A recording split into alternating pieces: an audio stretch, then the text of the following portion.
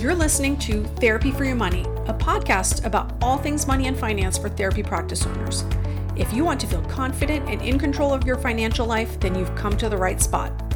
I'm your host, Julie Harris. I'm an accountant and the owner of Green Oak Accounting. My firm specializes in working with private practices across the U.S., and my team and I have worked with hundreds of private practice owners. I'm on a mission to share all the best practices I've learned along the way because I want you to have a profitable private practice. All right, today we're chatting with Roy Huggins and Lyeth Dalton from Person Centered Tech. Hello, both of you. How are you? We are great. Hello, and so happy to be here with you. Thank you for the invitation. Yeah, so I'm excited today. We're talking about HIPAA compliance and how that could cost you, how that can make you money, all things money around HIPAA compliance. So let's jump right in. Where exactly does HIPAA compliance and financial security intersect for group practice? Well, I mean, the main area is, of course, what brings most practices and group practice leaders to engaging the security compliance process is out of a concern that there will be expense or cost for HIPAA violations or complaints. What we found, though, is that what is a lot more impactful is having your practice set up on a robust security foundation that really is predicated on the effective utilization of tech and systems in a practice that help optimize it. So functionality wise, operationally, in terms of efficiency as well. And so taking that kind of holistic approach to how security and tech utilization is managed in a practice can really impact the bottom line in terms of cost savings. So it's not just about preventing fines or expenses down the road. It's much more about, on an ongoing basis, having things be as optimized as possible.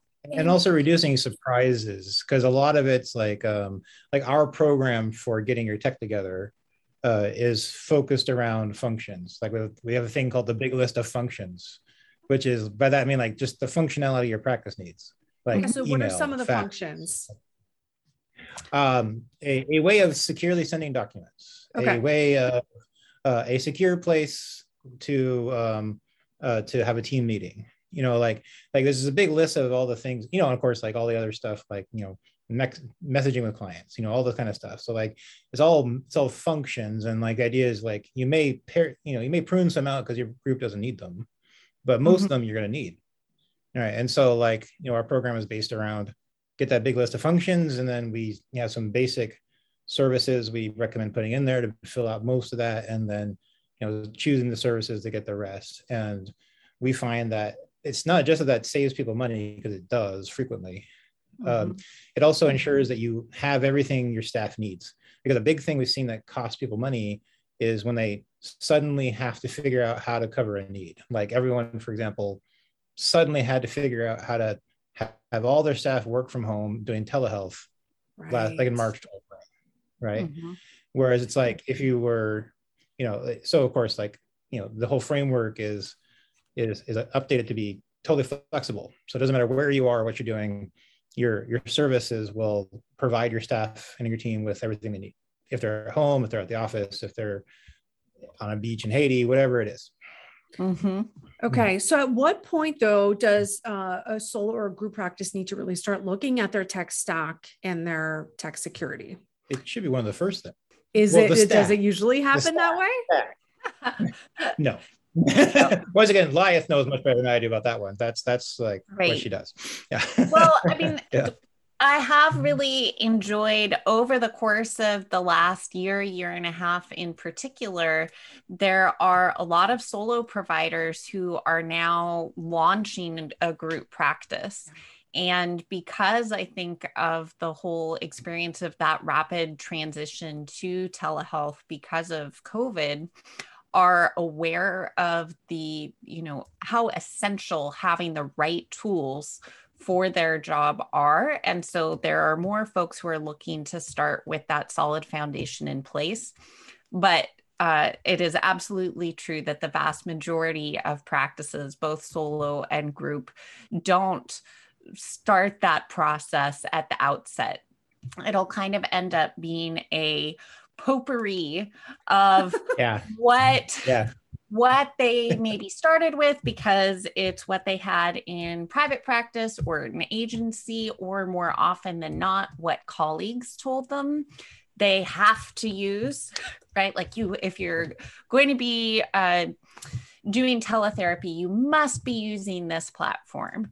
And what the end result of that then is that people will end up with the tools that aren't exactly right for their specific set of needs. And while there are a number of different services that do specific functions that we very frequently will recommend, it's kind of the pairing of them being really specific to the identified needs of the practice that is the recipe for success. Okay, so this sounds a lot like accounting too, where sometimes it's not really like that first at the forefront. And so there's a patchwork of various things. Mm-hmm. And then is it though like accounting in the sense that when you're at the group practice level and you're a couple of years in, it can be a little more expensive and time consuming to like fix all the things and level everything, right? Where you're going back to that solid foundation, building on top. Is it similar in that way? Absolutely. That's precisely what I was thinking. Yeah. Like, okay. And we that's actually, it's kind of like my lot in life to be involved in that stage of someone's business. Like even back in my younger years, when I was a web developer, I was constantly picking up websites that were poorly done, and now I have to fix it all, right? And then so they cost them way more money than they wanted to spend, because now I have to come in and fix the big mess that was made, right? But like, because it wasn't done planfully or intentionally. Yeah. Like a big thing we end up doing at PCT a lot, Liath ends up doing, because Liath is the person who's the direct advisor on tech selection and service selection, is the, people come in and they've got, I just remember, okay, I'm gonna give one example just because it's so shocking, right? This is not typical, but it does happen. Like I remember back when we actually had an office together, Liath on the phone doing service selection with one of our clients. And she gets off the phone, it's like, well, I just saved them, it was like $500 a month. Mm-hmm. Wow. Like some like ridiculously huge amount of money. And it was like, how on earth did you do that? She's like, well, basically they needed a fax service because they suddenly had like a hospital or an agency or something that they're going to be working with, which happens a lot of groups. You got a group, you have staffing. Yeah. You can provide staffing, right? So like you're like, okay, have them. And they're like, they can only communicate by fax. So we needed an e-fax.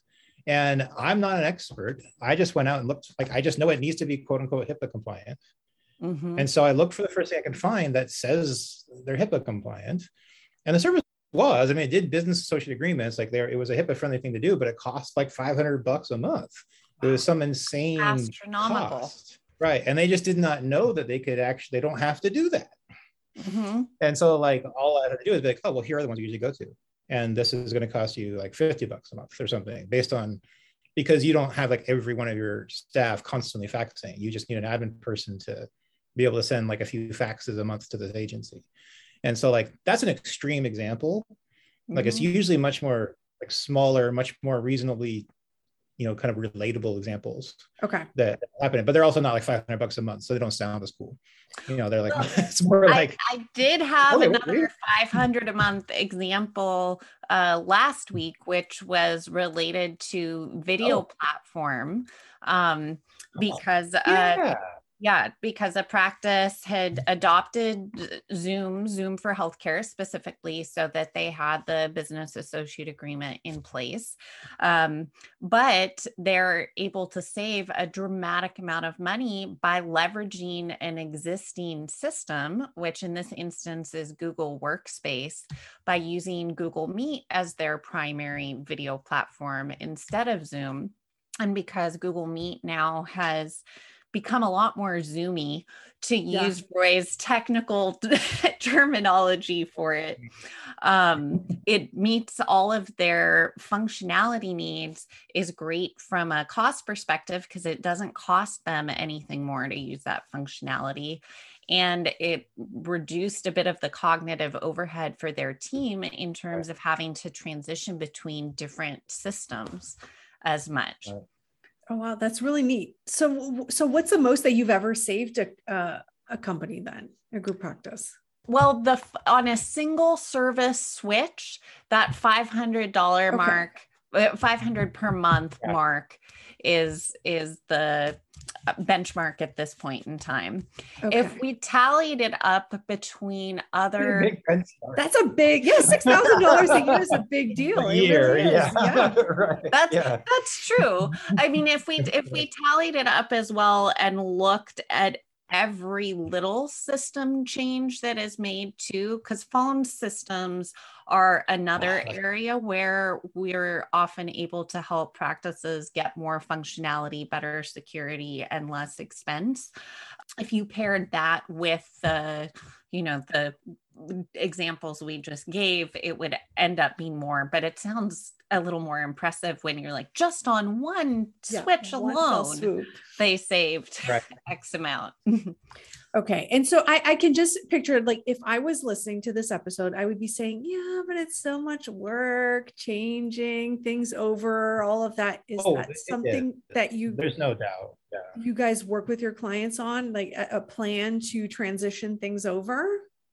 Exactly. Yeah, but a big part of what we do ends up being support around change management, because of course there's the logistical pieces of leadership having to be on board with making the change at the outset and seeing the benefits, doing a cost benefit analysis. Does this make sense to undertake? Yes, it does. Then how do we navigate it? What's the order that we make these changes in? How do we support our team in making the transition as well, so that it is as smooth as possible, because we don't want to disrupt things operationally. And I think that's part of why it's great that our team and our consulting team are primarily also therapists who work in this space and understand the lived reality of the team members who are going to be impacted by these changes, and know how to frame what the value is, like what the reason they're doing it is, and how it all translates to being about client care, because that's what is most motivating to everyone that we're working with, is serving their clients to the best of their ability. And if we stop talking about all of this stuff in terms of kind of arbitrary technical requirements or specs of different services, and it's basically comes down to what is the best tool for you to use for the specific job for meeting clients' needs, then they are a lot more excited about going through the tedious bits of making a switch. Yeah, because it's definitely not just a financial decision, right? There's the team and the process and a lot more to it. Yeah. We actually end up measuring cost quite frequently in dollars, energy, and human hours. And like human hours obviously can be translated to dollars, but I don't just mean in the fact that it's dollars. It's also a lot of group practices are, to do the stuff we're talking about, someone who does something else is now also doing this. Often it's not uncommon that the clinical director gets tapped to be the security officer. Or like the top level admin person is the security officer. And like at that point, it's like, that's a new hat.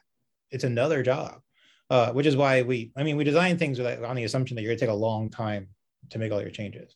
Because we're not, unless you're brand new and you're setting it from the beginning, which, it just happens so rarely, because we're always catching people when they get to that point, like I mentioned earlier, where there's something like, oh man, I need to change all this, right? So we just assume it's going to take you a long time. But like not because you're spending lots of hours, but because you're not spending lots of hours. And it's those people need that. They need that resourcing and they need that space in order to get it done. And so the human hours doesn't just measure how much money it costs. It also measures how much energy and how how much stress you have to take on to do it. Yeah. So speaking of human hours, I'm curious if the clinical director is taking on the hat of security officer, like what does that look like as far as a time investment per week or month or year even? Varies dramatically. Okay. Yeah. Yeah. Yeah, Right. it really does vary dramatically. The way that we have our programs set up are kind of with the ideal amount of time that a security officer would have to devote to it being contained to a couple hours a week. Okay. And not more beyond that. And that's in terms of working through policy and procedure adoption, the consulting meetings with us where we're looking at all of their systems and doing needs assessment, risk analysis, that sort of thing, and their training. We want the change to be made incrementally and at a pace that is reasonable and fits the rest of the needs of the practice in terms of what other factors are taking up cognitive bandwidth. And so there is a lot of variation, but I think that kind of ends up being the common amount of time that most folks end up devoting per week. Okay. And does the implementation timeline vary pretty wildly as well, as far as how long it takes to move things around? Oh my gosh. Oh, yeah. Yes. That is actually the biggest variable. And Okay. in part because the amount of time that it's going to take for a system change depends on what sort of system it is. You know, if you have to switch practice management systems, for example, that's a big one, right? It is a huge undertaking, and there is no way around the fact that that is really a painful process. Fortunately, that's not one that comes up very frequently, and it's not something we will often advocate for. I think maybe only once has that been a system switch that we advocated for. More often than not, it's the ancillary systems that are providing the rest of the functionality that needs to be in place for practice that we're talking about changing. And most frequently, that'll be related to communication systems, phone system. And if you have a really huge practice, that can be an involved thing, especially if you're using hardwired systems before. Yeah. So yeah, there's a lot of variation there. Okay. So the systems you typically recommend changing tend to be across like phone, fax, email, that kind of thing. Most frequently, yes. And getting better functionality in place with those two. So sometimes it won't be a matter of doing an email switch, but it'll be adding a third-party service onto their email system in order to have secure email functionality integrated, which, yes, does add expense, but also can make things so much more efficient, not just more secure, but a lot more efficient. Yeah. What do you mean by that? What makes email more efficient? Well, it makes, if you know that you reliably have a secure email in place, you are then able to bypass what we often refer to as the initial contact problem. Okay. Which is that if you are using conventional communication means for initial contact with a prospective client, you technically need to be obtaining a request for non-secure communications from that prospective client before you use those communication methods, which that seems like a whole bunch of ridiculous hoops to have to jump through, right? And be putting a barrier to establishing a clinician-client relationship and end up being a barrier to getting care. And that is not something anyone wants. So if we have the right tools that make it possible to have secure communication in place that isn't clunky, that's not the escrow style of email, then you are reducing barriers to access to care and making things more efficient for a team. to manage too, because if you don't have that functionality integrated into your main email system, you're having to switch out to another system, and that time just all adds up really quickly. That was a really good example. Thank you for that. I appreciate it. Yeah. That's probably favorites. The one that, yeah, like I imagine Lyeth ends up actually doing that switch with 9 out of 10 practices. Okay. Yeah, it's extremely common. That and getting contact forms secured on their websites. And once you have a secure contact form, you can ask for all the information that you need that makes your intake process efficient. Like a lot of people will not ask for insurance information or other things that would greatly expedite their matching and intake process, because they have that feeling of, oh, this isn't secure. I can't ask for anything other than maybe name and email address and a few words, not realizing that isn't meeting their HIPAA security needs. Doesn't work either. So it's not meeting any needs actually. And if we get the right tool in place, then they can ask everything they need to, and it makes things a more efficient process.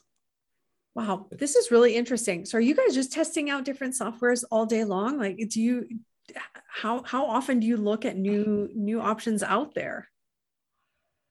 Probably once every week or so. Like these days, Evan, he's one of our consultants, tends to do a lot of the actual evaluation of something new. Okay. But usually what we're doing at that point is it's often because one of our people we're working with is looking at it as a possibility. And so we'll just go do we have a cursory check and deeper check sort of systems. Okay. Like we at least do the cursory check just to make sure that they will not violate their own compliance to use it. And then after that, the deeper check is more about, are there any risk management potholes here we really need to be looking at or knowing about? So but honestly, it's really just years of experience. It's just years of doing tons of these and then getting the feedback from our colleagues about what works and what doesn't, and then iterating until we know, and we really did not expect what we've come to, honestly, which is that there's basically most group practices, we could basically hand you a recipe of things to do, and it would probably be 90% of what actually works for you. Okay. You just sort of look at your practice and be like, do these, or here are these. What do you think? Well, this part doesn't work. Okay, well, how about this instead? Okay, that makes it perfect. That's it. It's actually really impressive. I really never thought we'd get there. I never thought that there'd be such a uniform type of need across different practices. I thought the needs would be so different. But part of the reason why it works now is, I realize our niche is smaller than I think, because it's the world I live in. I'm a mental health provider. So to me, I'm it's the whole world. I can't do that. Yeah. Right. Right. So there are a lot of very similar needs across our practices, whether they're group practice or solo. And also the fact of a lot of the reason is also that the services available to us in the modern world are a lot more flexible and uniform in the way they function than they used to be. Back in the day, it'd be you need phone service, means you need a phone service provider that works in your area. That's true. Right. Yeah. And it's got to you got to get the phones, and they got to if you want someone to work from home, you got to get them a phone. These days, it's whatever, we have two internet phone services that we recommend to everybody, basically based on, which balance of cost and support you want, or of services you want. And it doesn't matter where you are. They all just are, everyone just downloads a new app on their smartphone and it functions. And then it's done. So we're but if you want to have phones on your desk, you can do that too. And so we said, okay, that means you get this service. This is the one that does that stuff. If you want to do that for your admin staff, but that doesn't sacrifice having the app on the smartphone for all the clinical staff. For everyone else. No, it's this didn't exist 10 years ago. No. Right. So when I started all this, so a lot of it's also just the way, an internet-based life has really evolved and become much more robust. And it just of course, awareness of that exploded on March 2020, when suddenly everybody needed to be I can't depend on an office anymore.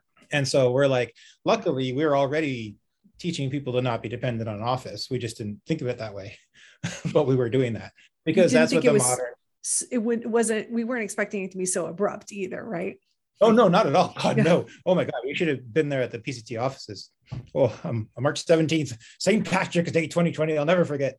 Like, seriously, that was an intense day. But like by offices, of course, I mean like our homes, because we don't have an office, right? And but the thing is, it's like just the modern world of tech is just built that way. And I was a web developer back in like 1999 when they were already talking about visions of what tech is like now, where it's all basically up on the internet over there, and we all can access the internet all over the place just with our little doodads. And you're not like, I need my local phone company to give me my local phone handsets from my local office. You're like, I have a smartphone. When I need to, I also have a laptop. I mean, like that's all I need. And then there's cell towers everywhere, there's Wi-Fi everywhere. And then even if like changing the system just means that like your main primary reception person has time to surf Facebook for a few minutes and relax and complete a stress cycle in between stressful calls or something, even if that's what happens, that actually is saving you money, because that person is happier, more energetic, more ready to help customers or help clients, also more ready to help the clinical staff. Like they're far more like cognitively agile at that moment if they're not stressed, and if they're not trying to jungle, like the more task switching they have to do, the more cognitive load they get, right? Yeah. And certainly if that's true for clinicians don't want any cognitive load. Clinicians are like, I just want to think about people and say Facebook, and that's it. Facebook is the common theme here. Yeah. Well, it's kind of like, it's true. I have criticism of Facebook, but it's like, it's just, what do we do in between, high energy things other than say chatting with someone else or things like that. I just sort of like what's a thing that the personnel are going to do that's just by themselves, that is to wind down, complete some stress cycles, move to the kind of recharge their ability to move on to more energetic tasks, and keep it all stressful, enjoyable. So it's not distressful. And it seems like having these kinds of secure systems in place it probably adds to the peace of mind of the business.